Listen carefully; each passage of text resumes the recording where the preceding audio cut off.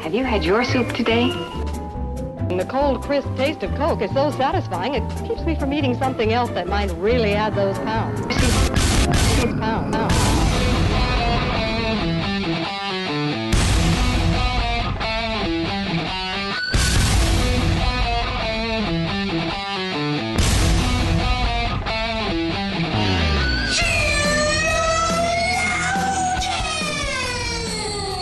Good morning, good afternoon, good evening, wherever you are. Welcome to another episode of Sheologians.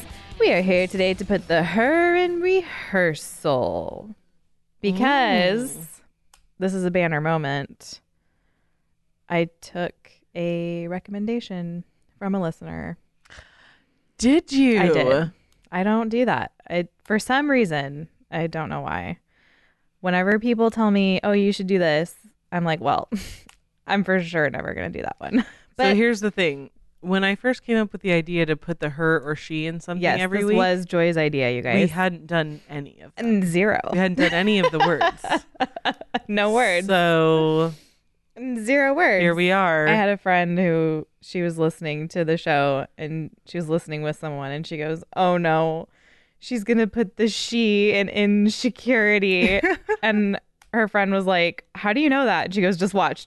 And then I did it. And I guess I've just become really We're not predictable. a little bit predictable. Because you just took a list, That's true. a request. I did. For some reason, this person's request, I was very amenable to it. You know, he wasn't bossy about it. Right. He's like, maybe. Maybe. He just wrote you a paragraph containing the word rehearsal like 45 times in it. Right. Rehearsal. He didn't actually tell you should use it at all. No, he just used it a right. lot. It was like a tactic. And you were like, wait a minute. That's a great It's one. in there. I never would have seen it. Because it's too obvious. Anyway, hi. My name is Summer Yeager, and I'm here with my beautiful co-host, Joy, who does have names picked out for her baby, and we won't be telling you what they are. No, not yet, at least. Because I just want you guys on the edge of your seats. Because I'm on the edge of my seat. Because I cannot wait to find out if you're having a boy or a girl. Yeah. I can't wait. We're not super, super secretive about it. I think we'll probably give names once you know we the know gender. Yes. And then we're going to, never mind. Shh. There's a surprise involved in that. And I know. I don't know if someone's listening who the surprise is for. Right. So I'm just not going to say anything. Yeah, don't say that. Don't say any of it. I know the things. Ha And I know your possible names, and I'm very excited because they're great. I approve. Not that you needed my approval, but Right. I just do. Just so you know. Well, I appreciate your approval. Yeah. Well, you have it. And I know that if they were weird, you would have been like, great. But your face would have told me everything I needed to know.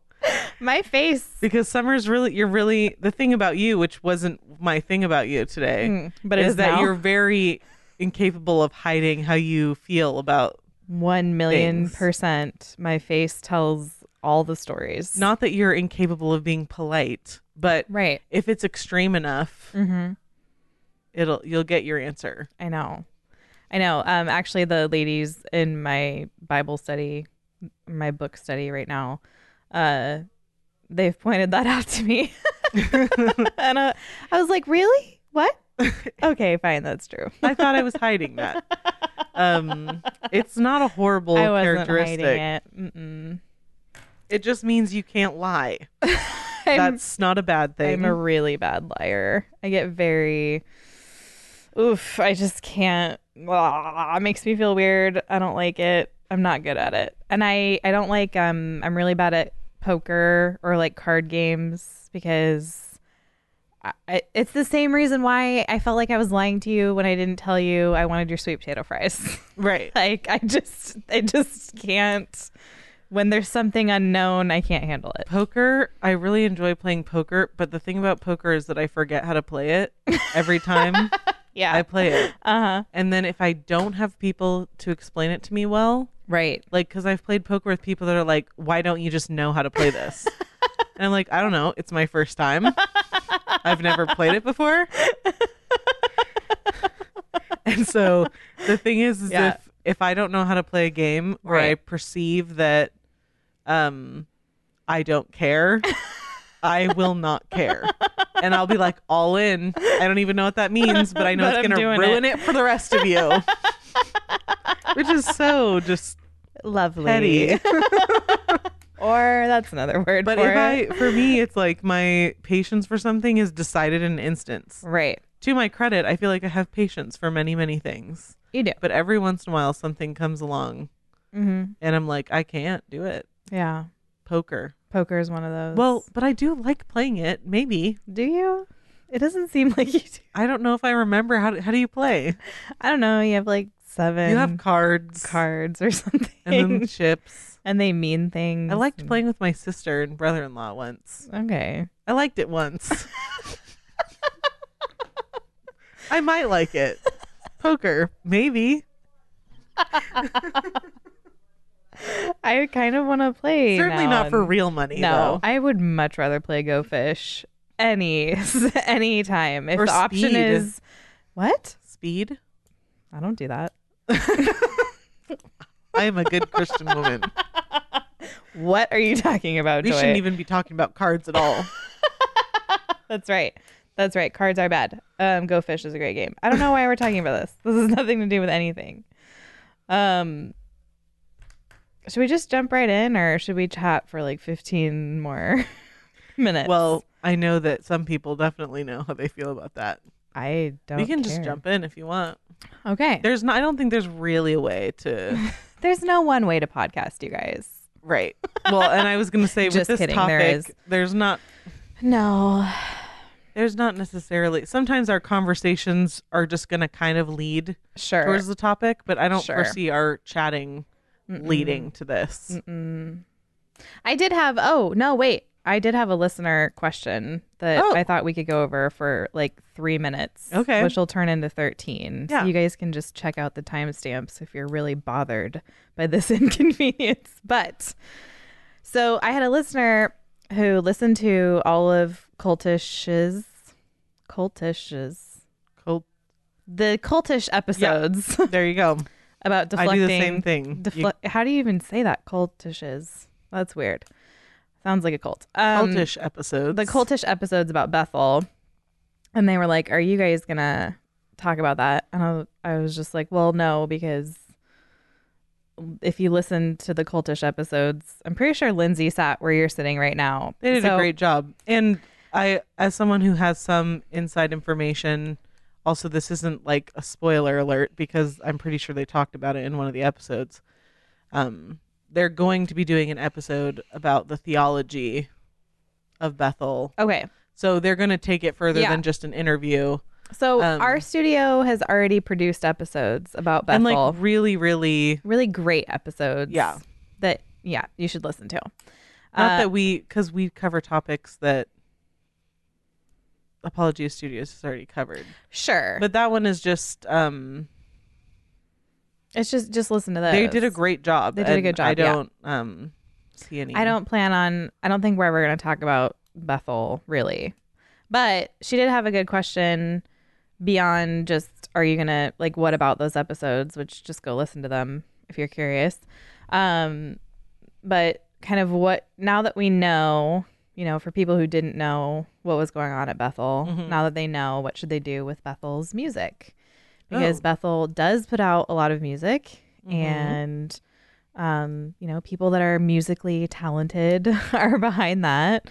And our question was kind of around, well, what now? And I thought it was a good question. I feel like we kind of covered it about a year ago when we talked about the song Reckless Love. Yeah. And kind of, I had issue and I asked if we could talk about it because I really did have an issue with the song and with why the song was written and what the person who wrote the song believed. And so you can listen to that. But I think it's just kind of a question at some point we all kind of have to wrestle with. I mean, I grew up I think I was honestly, and I'm not joking, I grew up in the church, but I was probably 13 or 14 before I discovered that not all churches sing like there are songs sung in churches that aren't hymns, Right. which I didn't know. Not everybody has hymnals that they open up. Right. And to me, for how I grew up, that was something you did at your grandparents' church, Right. was open up a hymnal. Right. So it was real big news to me that there was this stuff out there that wasn't hymns. And, you know, I think in my early 20s, 7 or 8 years ago, was the first time I'd come across Bethel music. And I remember listening to it and just not really caring much for it. I didn't know anything about Bethel. But I think something that Christians need to come to terms with is that you need to judge a song by its content. And you need to, if you're going to bring these songs into churches, I would have an even stricter set of requirements. And if it's being sung as a worship song Right. to God, because there are a lot of churches that would even make a distinction between maybe like your communion song that is not like a corporate worship song and the songs that you're singing to God. Right. And so, you know, the ultra reformed are like, just sing Psalms. This will fix everything. Right. But, you know, there are, and I'm terrified to tell you this, there are Hillsong songs that are solid songs. That's just the truth. Yeah. Is Hillsong a real church? Seem pretty heretical to me. Yeah. I don't know if the songs I'm thinking of that I've heard Hillsong sing, they made. I don't know. I haven't looked into it. But I know for me personally, like the kind of stuff that I'm willing to listen to when I'm at home or when I'm driving, it's going to be music that is doctrinally sound. Right. That's what I'm looking for. In corporate worship in the church, I'm gonna hope for a little bit more because songs really are used to teach. They are a form of teaching. Well, and like, I mean, even just for and you really don't have to think too much into this or start to like critique the worship leader at your church without any sort of tact or discernment. Right. But generally, I know that sort of a principle for our church is that if a song that is a worship song needs to be sung to God. So it shouldn't be a song sung by man about man with a lot of like, this is me and I, and this is where I stand. And, you know, it should be a song sung in worship to God. Right. And I wish off the top of my head I could give you an example of that distinction, but but it is there. Yeah. So for me personally, I don't listen to Bethel, and because they are so heretical, just so far out there, I'm not going to recommend their music to anybody. Also, so something that, and I'm just going to go ahead and say that they have songs that at first glance are not doctrinally heretical. Sure. But also I just want to point out that in the writings of the songs, they generally include long periods of instrumental only parts. Right.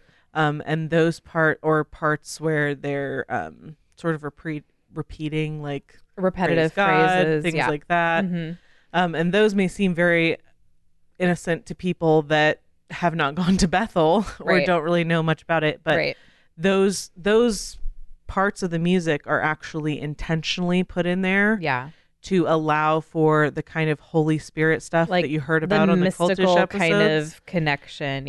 They're put there to facilitate like sort of a repetitive environment, sort of a kind of like chanting a little bit, a lot of it maybe. And I wanted to say trance, but I'm not gonna go.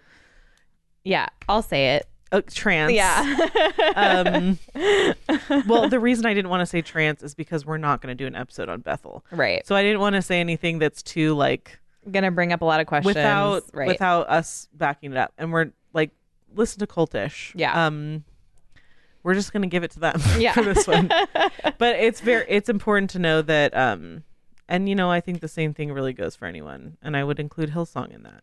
Right. Which is that you can't just consider, because for Bethel, a large part of their worship service is not the words in the song. Right. It is the instrumental. It is Right. the repetitive portions. And Right. those are there for a reason. They mean something. Right. Yeah.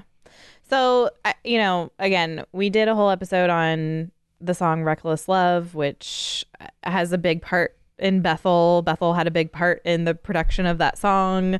We have a big problem with that song. And so we kind of talked about some of those issues, but I just thought it's a worthwhile, we should absolutely be thinking about how we worship God and the tools that we use to do that, and be cautious about it. So that's all I just wanted to answer her Yeah, question. if you're being careful about anything you listen to, Yeah. because you're putting it into your head all the time, Right. that includes Any Music, music that yeah. you listen to, Yeah. all of it. How about the things you read or your entertainment? All of it. So anyway, I just want to answer that. That was a good question. That's that. Also, yes, I've had people emailing, calling. I guess I have not been telling you guys what the voicemail number is. So some of you have been Oh. like, do you even still have a voicemail? So yes. Yeah, I guess we haven't done that for a while. Yeah, I haven't reminded you guys, but our voicemail number is 470-465-0475. I listen to them. I love them. Leave your messages. They're great. Feel free to do that. And sometimes that's where we get ideas for episodes. So I appreciate that you guys call in and have thoughtful things to say. It makes me feel weird and, dare I say, insecure that I can't call you back and be like, hey, thanks, because I just think it'd be really weird. I have your phone number after you leave me a voicemail. We have all And your phone numbers. I just think it would be weird for me to just randomly text you and be like, thanks for your voicemail. It was great. So I'm just going to tell you here. Thanks for your voicemail. Right. It was great. Leave as many as you want. Again, the number is 470-465-0475. That's that. Hey, today we're talking about depression we are. because as Joy explained, I don't remember the last week or the week before, we planned all of our kind of early year episodes January through April, and we kept putting these off because they're difficult. So now these last couple episodes have just kind of been a bit of a doozy, and I've been laughing all week that we are talking about, death and depression and happy day, it's springtime, you guys. Right. Just a few light topics. Right. And just unplug. Just really, just really relax today. Yeah. That's totally what Mondays are for, or whatever day you're listening to this. So hey, we're here to talk about depression, and let's just caveat this up front that if something we're saying does not apply to you, it does not apply to you. Right. Also, not everybody who has experienced depression or is trying to help a loved one with depression, this is not a one-size-fits-all blanket answer. Ultimately, if you really are experiencing depression, then my hope is going to be not that you get all of the answers you need from our show, but that you'll be encouraged to talk to a pastor, talk to an elder, talk to someone who knows the Lord and is wise and knows you and can help you. And obviously we have some thoughts about depression. I think I can safely say we've both experienced depression. And we're not just giving this caveat so that we don't have to listen to your annoying messages. That's not why. Right. It's because if I was talking to a group of people about this topic, which I am, this is what I would say to them. Right. I would say that it's important to remember that fields like psychology have been largely co-opted by secular thinkers, and in some ways created by secular thinkers. And it's important to remember that in the U.S., we diagnose mental health issues very quickly and prescribe medication very quickly.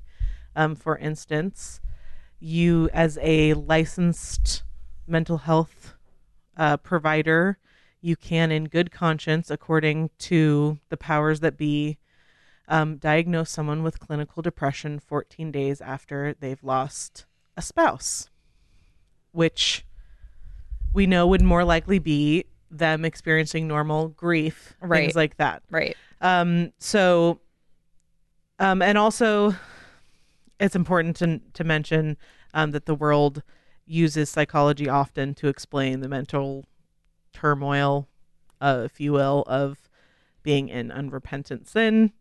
But that, I want you to go more into that. oh, well, okay. Can you do that? While I grab a yerba. Yeah. Can you still talk? I'm listening. Yeah. Okay.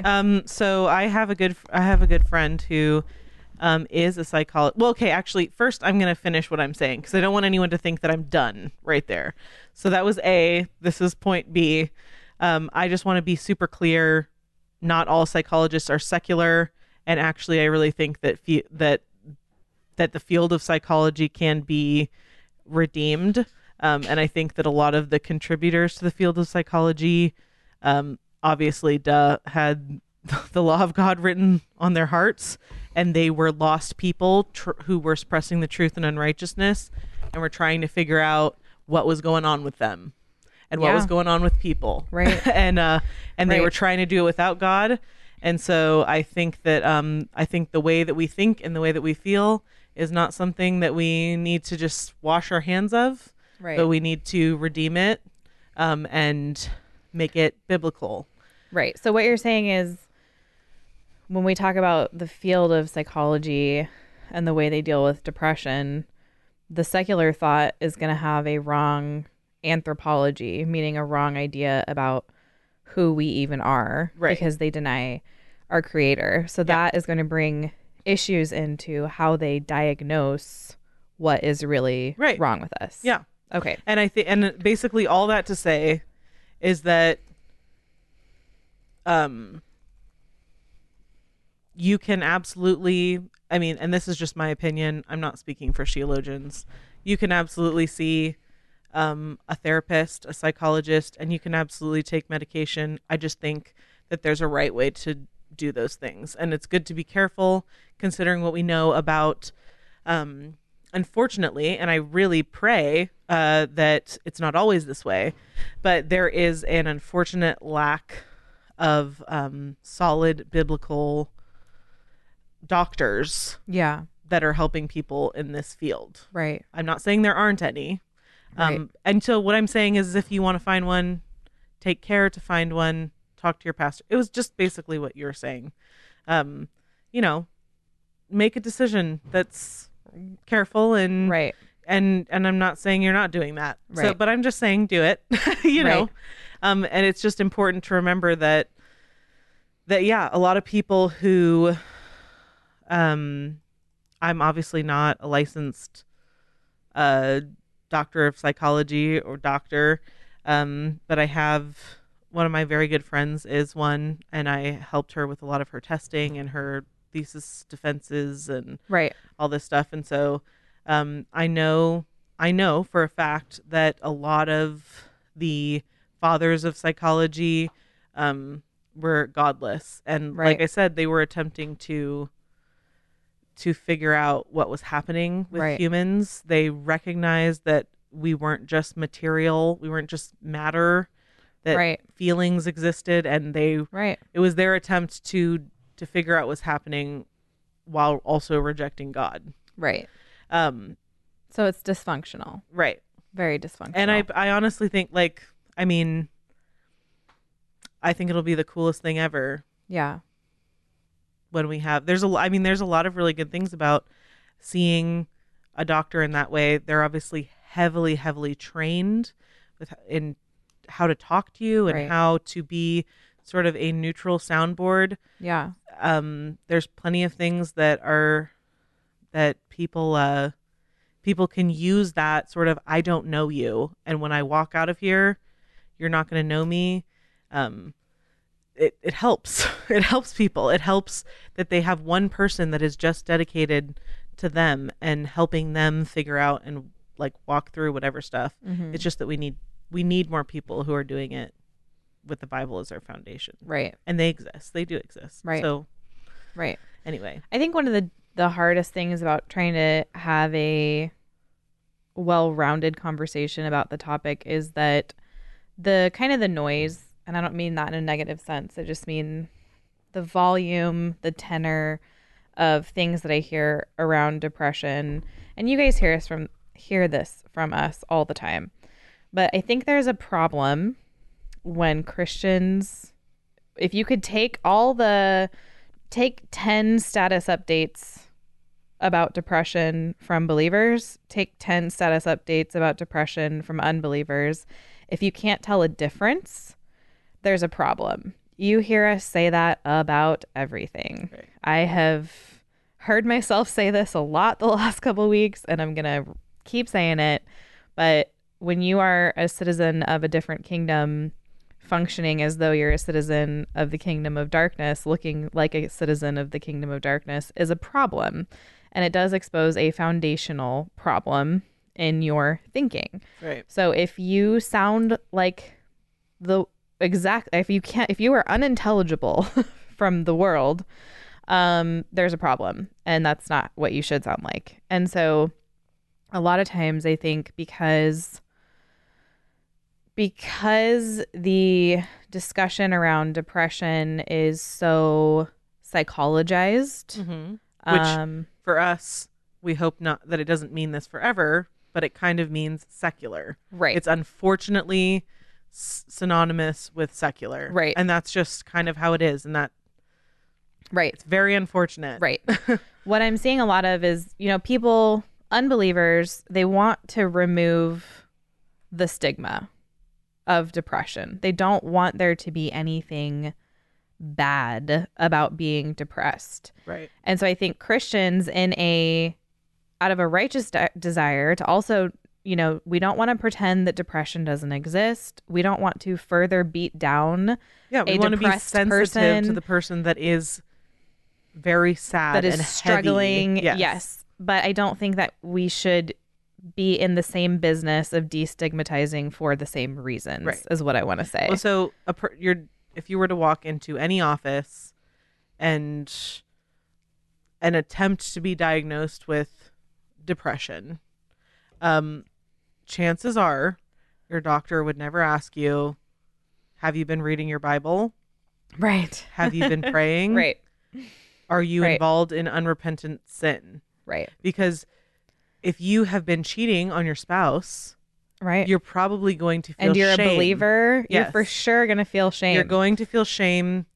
You're going to feel heaviness. Mm-hmm. You're going to feel sadness. Right. And if what we're doing as a church Mm-hmm. is removing the shame of the adulterer, Uh-huh. we're not doing the right thing, and we're not even doing what we are intending to do. Right. But that's kind of what it has morphed into, Right. is that if you are a chronic gossip, Mm-hmm.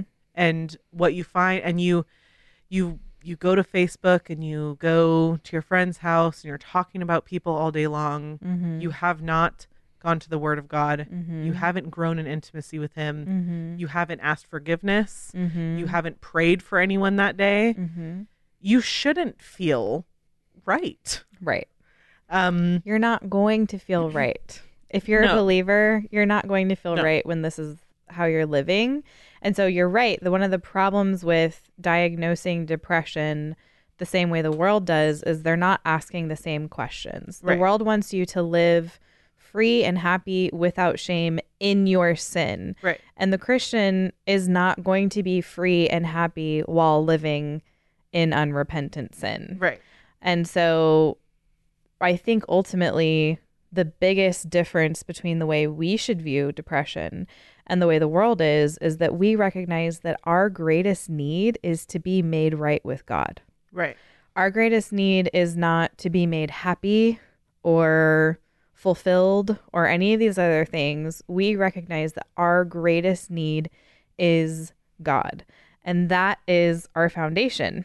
Sin separates us from God. It results in a lot of bad feelings Right. that are difficult to deal with if Yeah. you're unwilling to deal with them in the right way. Well, and especially nowadays, now that we are so forgiving of besetting sins, or we are so sort of just like, whatever. Like, we have a lot of distractions. We have a lot of things that can kind of keep us from being face to face with Right. the stuff that really has infiltrated Right. our lives. And so this stuff can go on for a long time. Yeah. I'm not talking about, what I'm saying is that, so if depression in the clinical sense, and this is not a perfect definition, so that's not what I'm attempting, this is, just bear with me. Bearing. So if depression is a series of days, months, years where sadness is just on you, you cannot be happy, you don't have energy, things don't seem fun, there is no joy, it is the absence of joy, and you just cannot seem to escape it. Sometimes there's something that's not being addressed. Right. If you go to a psychologist, they may point to a past trauma. And they may not be wrong. See, the thing, we're not talking about, I forget what we're not talking about. I already forgot the point of I just started that sentence. I totally feel you. I just started it. I'm with you. I had Okay, to so drink I'm not saying a that yerba. there is no, again, I'm just going to point to the fact that I don't think therapy is wrong, and I don't think medication is inherently Necessarily wrong. I wrong, think there is sure. an appropriate way to do both. So this is not us comparing legitimate chemical stuff happening or legitimate grief happening to just an unrepentant sin in your life. What we're saying is that those two things exist, and sometimes the distinction isn't made. Right. We want a free pass Right. on the unrepentant sin in our life that is taking away our joy. Right. And so we kind of lump it in with something that maybe does require Right. more care, Right. or a different type of care, I guess I should say, Right. than this other Right. set over here, Right. which is just, I want to be free from shame of my sin, over my sin. Right. I don't want to deal with this thing, maybe. Right. And we're not Gnostics. We believe that we are human beings. We have a body, a Right. physical body. We have a soul. And these things are connected. They are not. We didn't think the psalmists were being dramatic when they were crying out that they were like drowning in tears. Right. And talking like- about their bones being Right. crushed under this weight. Yeah. We know that depression, our body and our minds, they are connected. They impact each other. I Right. mean, just take something we all, if you've never experienced depression, you can probably relate to this. I think every single one of us can relate to a day when you haven't slept and you're just super grumpy, right?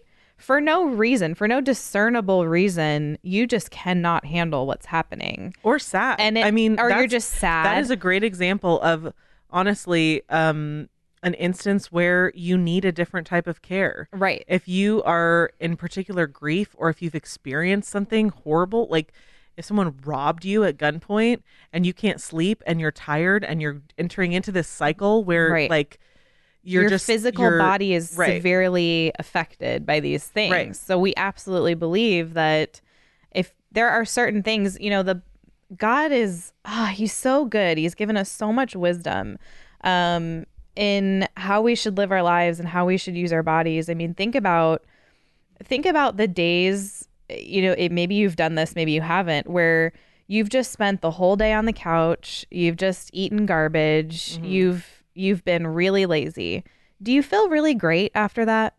No, you don't, because you weren't meant to sit around and eat junk food. Right. Not that there's never a day you can take off Right. and relax. That's not what I'm saying. But what I am saying is God has created our bodies to function in such a way that we eat, we work, we sleep. We follow this cycle. And it's amazing how a lot of, even discussion around depression, it's like, hey, get up, get moving, go for a walk, go outside, Right. get some vitamin D, because you don't want to cannot see people. see people. Right. You Like- can't deny the connection between your body and your mind and how these things inform each other, because human beings, we're not just bodies and we're not just souls. Right. These things are intertwined and there's meaning to that. And so I think a lot of times something to consider if you're experiencing depression is there something physical that you need to address? Right. I'm not saying you can cure depression by getting more vitamin D, but I have heard of people who've been depressed who've taken vitamin D and it has greatly benefited them. Maybe Well, and that many people will you know- tell you there is a cycle that's involved, and Yeah. your physical health is very much involved in that. Yeah. And basically, the longer you spend outside of wisdom in this area, Yeah. the more hopeless things feel, Right. the less joy there is, Right. and the more it just lays and lays and lays on you. Right. And ultimately, there may be, again, we want to make this distinction. Maybe that is because you need care. You need to take care of your body in some way.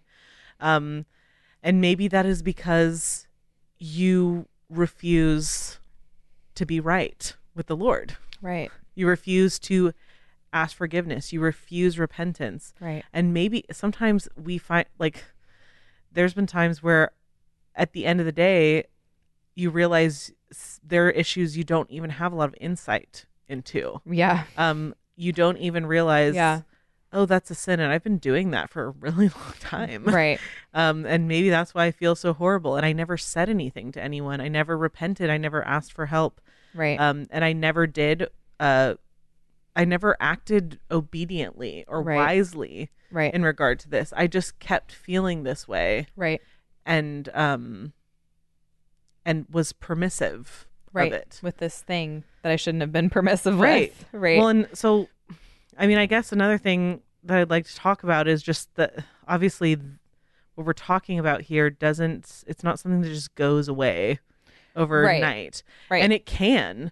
That repentance can have an amazing Immediate effect. Yes. It can. Yes.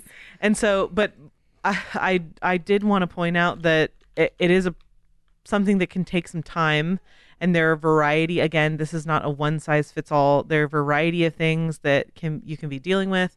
Like I mentioned, like traumatic events, like car accidents, things that are very hard for us Yeah. mortal people to Man. deal with. Last year after my car accident, which was a horrifying experience, and then I was physically stuck on the Right. couch, and then I was in a lot of pain. That had a pretty big impact on my mood for a while. Yeah. It was pretty dark for a while. Well, and especially like your kids being in the back seat right. and just fear for them. Like it's Right. just there's stuff that happens to us that is bigger than, like, it makes us realize how Yeah. really little we are in this quick moving Yeah. world of metal There's and a lot electricity. there's a lot and- to overcome. There can be things that you're not planning on that happen that Right. that impact you, that you have to learn how to deal with, Right. and deal with in a way that is gonna glorify God. Right. Well, and so like, I mean, I also wanted to mention postpartum stuff, Been there, done chronic that. sickness, Yeah. loneliness, betrayal, general sadness. And you know what? If you have a sin that's unrepentant, I'm not totally dismissing your sadness over it. But the point is obedience must still exist in all of these things. And I'm not saying it's easy, and I'm not saying it's quick. But we talked about the psalmists already, and I think they're a great example of faithfulness and obedience. And honestly, you see the psalmists, and you see a million examples. I mean, Job, for goodness sake. Oh, yeah. Joseph, Paul, and then another example I thought of, honestly, was Jacob. Yeah. And it took Jacob a long time to cling to the Lord. Yep. And he basically was like, I am obedient to you until you bless me. Right. Like, it got to I the mean, point he where was God had to left for dead. break him down. Yes. But ultimately, the right thing for him, even though he was resistant and even though he was stubborn, and an opportunist, ultimately the right thing for him to do, even if it took him a while to get there, Yeah. was obedience to the Lord. Yeah. And so one of my and I try, this is something I try to remind myself of very regularly, and I've also recommended this to people, which is that we have the accounts of those people, and in many cases, especially the psalmists, we actually have their prayers. Right. That's and right. so if you look, I would say pray like the psalmists. Yes. You praise God and you Yeah. meditate on his attributes. I want you to think about every psalm you've ever read. Yeah. Praise God and meditate on his attributes. You confide in him, your Cry troubles. out. I mean, it is Yeah. like crying out Right. of Tell him your Yes, troubles. that's right. In a real way, not just like, oh, like I'm kind of, he already knows. He Right. knows. He knows if you feel like your bones are coming out of their sockets. Right. He knows that. He knows. That's right. And then you reaffirm your obedience to him and you praise him for being so faithful to you. Yeah. And you wait. Right. Sometimes you just have to wait. Yeah. I waited on the Lord. Right. And there's a promise that for those who wait, they will be renewed. Right. That's a promise. I think something to think about, and something I try to be conscious of all the time. And I read this really interesting article, not by a Christian, that I thought, wow, like here's an example of common grace of you guys really seeing something that's so true. But people with symptoms of depression in this research study, people with symptoms of depression use significantly more first person singular pronouns like I, me, myself, and significantly fewer second and third person pronouns that they, them, she. And this pattern suggests that people with depression are more focused on themselves and less connected with others. Researchers looking into this have reported that the use of pronouns, is actually more reliable in identifying depression than looking for negative emotive words. Now, I thought that was fascinating. I thought it was so fascinating, and it actually reveals a truth that we should know if we've been reading our Bible. Right. Is that if you want hope, if you want joy, if you want peace, you don't look to yourself, you look to Christ. Right. Even the world knows. This was part of the research I read. It's a perfect example of, again, what I was talking about, is this very unfortunate secular leaning of this thing. Right. That really, it doesn't surprise the Christian. Mm-mm. And many times just affirms what we already know about humans. Right. We know that, dwelling on ourselves and our problems and isolating ourselves, even the world knows these are common features of depression. And we should know that as Christians because God is wise and so gracious. He has told us how we are to live our lives. And a mark of a Christian life is not going to be isolation. Right. It's going to be one lived within the body in service to others. And a mark of a Christian is someone who's not self-absorbed because they are looking to others, can because help they a lot, are too. looking to Christ. When you feel inescapably anxious or sad or there's been times when I'm like, okay, like you need to pray for someone. You need to think about somebody other than yourself. Right. Like pray about anyone. Right. Think about anyone Right. other than you right now. Right. And it helps. Right. A lot. And I can say from experience, there have been seasons of depression that I've experienced where I've heard this. I've had these things told to me, and there hasn't been a connection. There was Right. a connection I was missing along the way, where it's like, well, okay, I am a believer and I do love the Lord, and I want to live for the Lord and I want to be obedient. Why do I wake up feeling so I just hopeless can't escape this. Yeah. every day?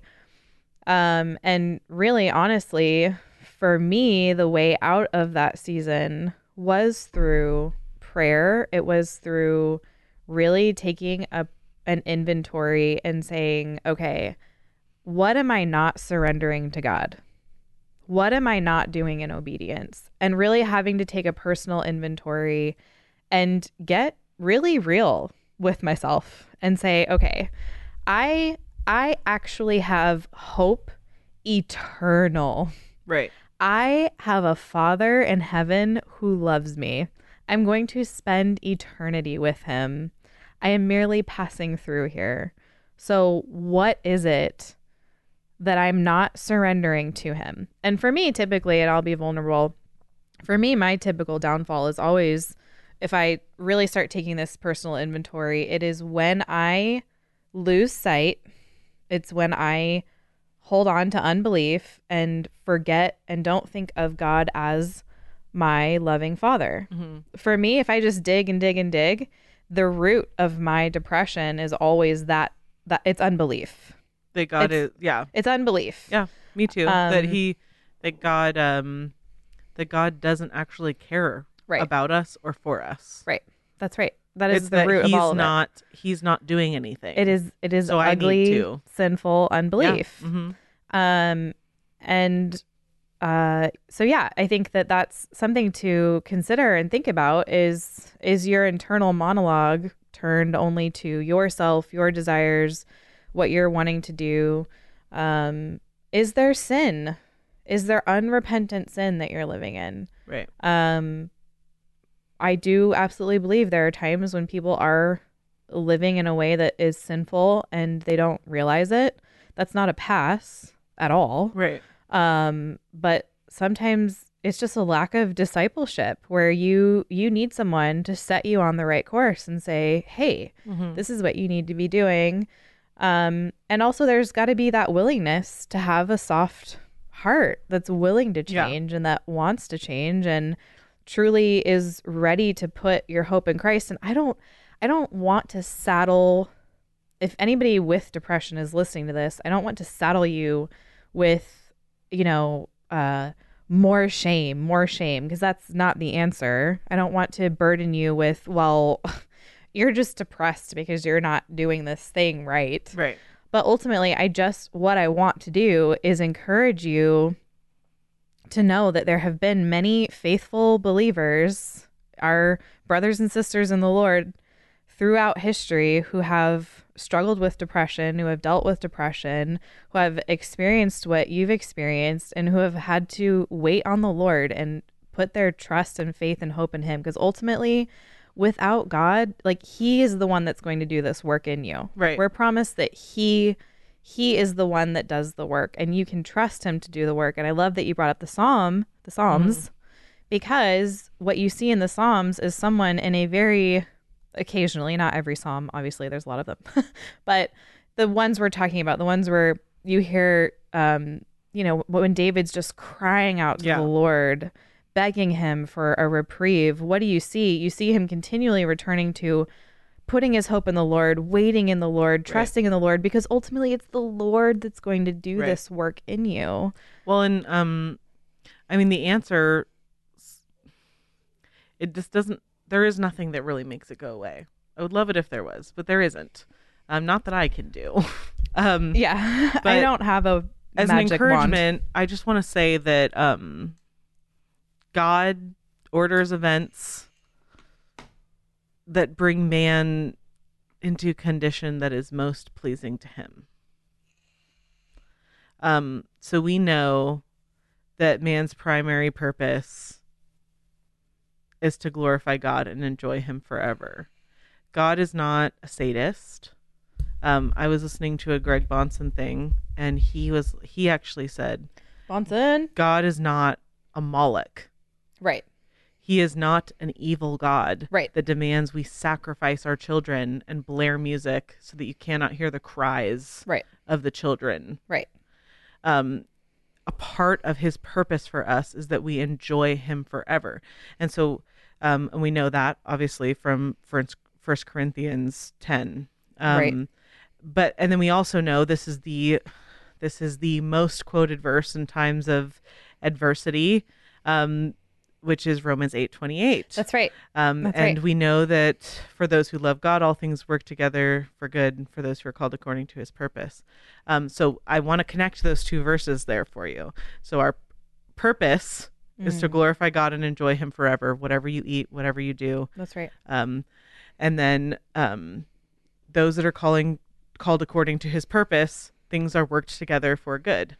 So if you are called according to his purpose, God will put you in a position, That's in right. a condition That's right. that most glorifies him. That's right. Because not only are you meant to glorify God, but that is the condition which you most enjoy. Yeah. And so sometimes, especially if you're talking about besetting sin, especially like if you're talking about something that someone just can't get rid of, or something that they don't even recognize in their own life, or you know what, if you're just talking about someone that was a victim of something and they are having a hard time grieving and moving through the process of what happened. Yeah. You're talking about someone who is not outside of God's sovereignty. That's right. You are being put into a position where you most glorify God. That's and right. it may not feel like that, Right. but he is constantly molding and shaping us Right. into this thing that most glorifies him and that is for our most enjoyment. That's right. And so whether that means and a lot of times you see the purpose, and we don't know the purpose always. Right. And we don't always specifically know the purpose. Right. But here's what we know, that there are times when you are in the condition where you must cling to the Lord. Mm-hmm. And those are the moments where we find our deepest obedience and where the faithfulness of God is so ultimately revealed to us in a way that it's not when things are going well. That's right. That's so true. And I think, too, something to consider is that a lot of times we look to people in the world who hate God and seem to be so happy and prospering, and why is their life so easy? And I think we should remember that the Christian life is promised to be one of persecution, and Right. that God also disciplines those who he loves.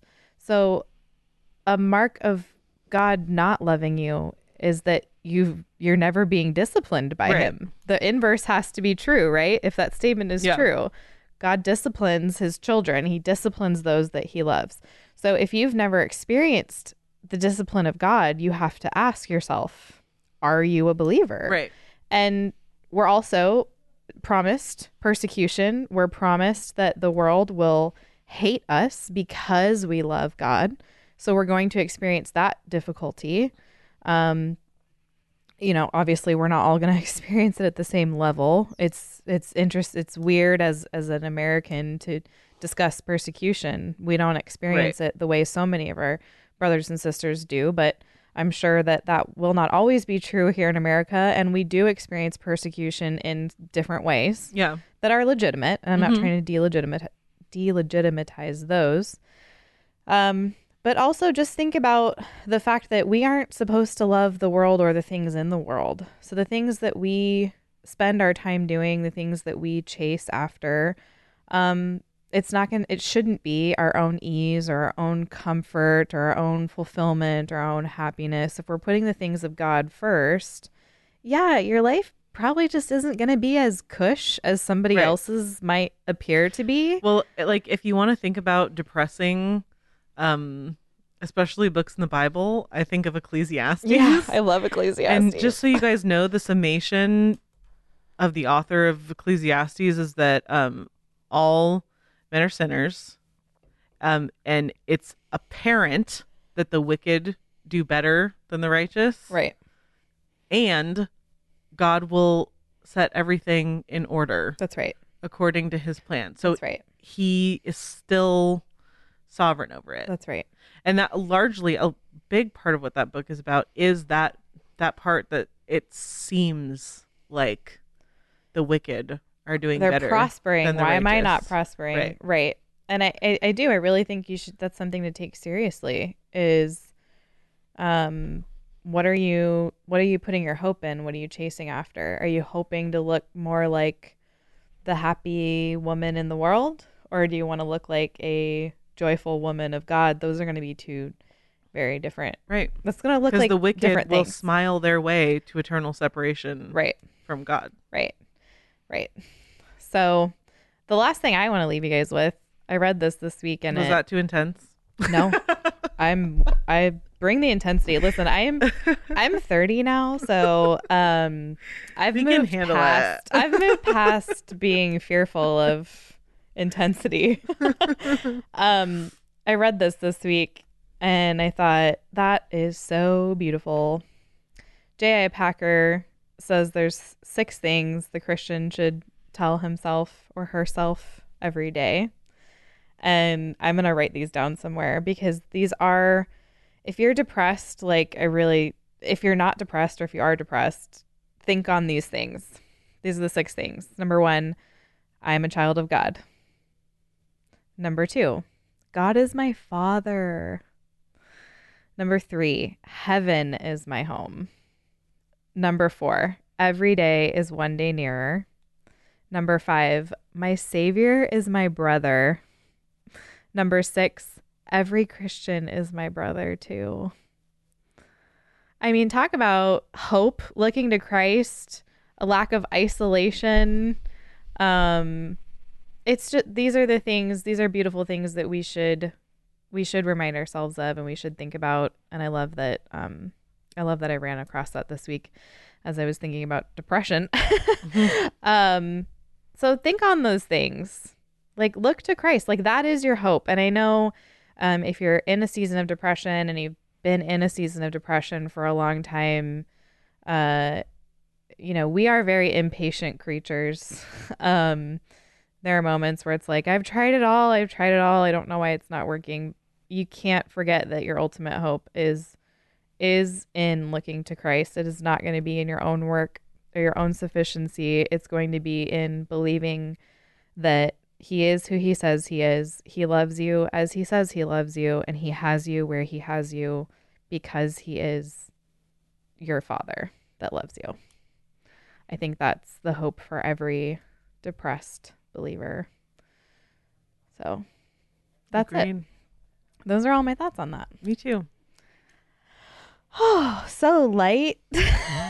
Just so light. Well, I hope there's encouragement In know? that. Yeah.